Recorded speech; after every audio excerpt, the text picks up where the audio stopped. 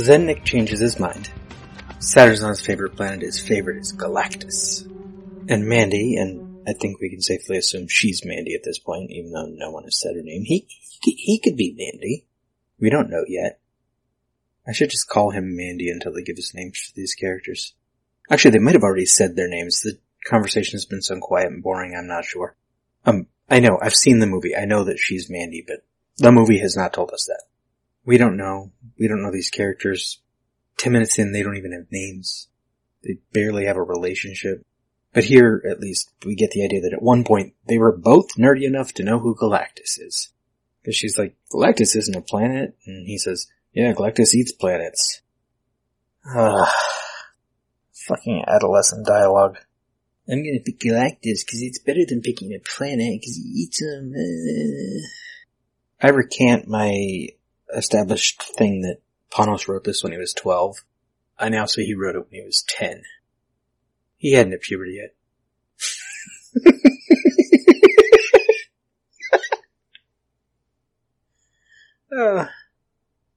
So we get bad lighting in the bedroom, of course, here.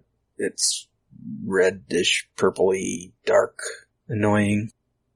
Then we cut to exterior of the cabin, and it seems to be made of windows from a scrapyard or something, because it's lots of different windows of various sizes and shapes. And we can only assume this is the corner of the building because we can barely see anything else. Like, it's all dark out. Which actually is kinda nice that they lit it this way, because most movies you would light it so you can see the edges of the building all the way around, even though it's nighttime. You'd give us some artificial light, and this is closer to reality.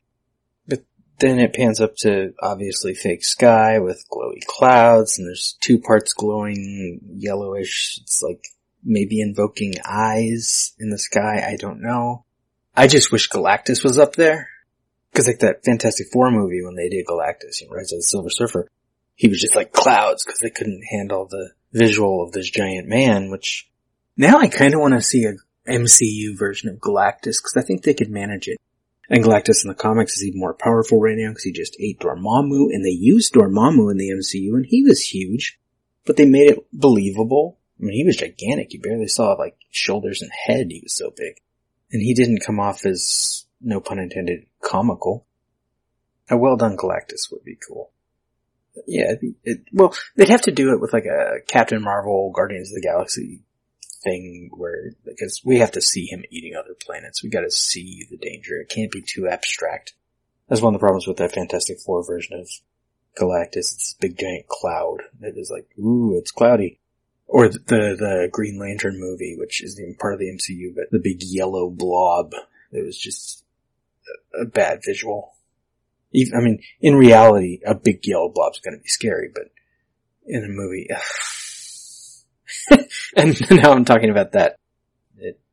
A big amorphous yellow thing is not scary unless you can demonstrate, like visualize that it does bad things. That's why in the blob, you see it eat people, and then the other people have reason to run, because that thing just ate that guy that was right there. There was that great scene in the late 80s remake of The Blob where the girl's like, was it the girl or was it the guy?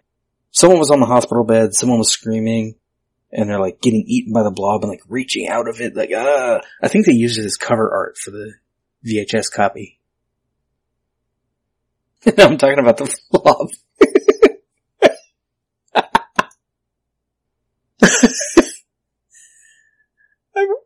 No, but seriously, I want Galactus in these clouds to come eat these people, because I don't like these people. I don't want them on this planet. They're boring. Instead we dissolve or fade, or I don't even remember what the transition was, but to like daytime and big puffy clouds, and we pan down to this lake among these steep little hills, and there's a little boat in the water, but we can't tell yet who's in the boat. And there's a guy in a boat, I don't care. I don't have time for this today. That's not even my desk.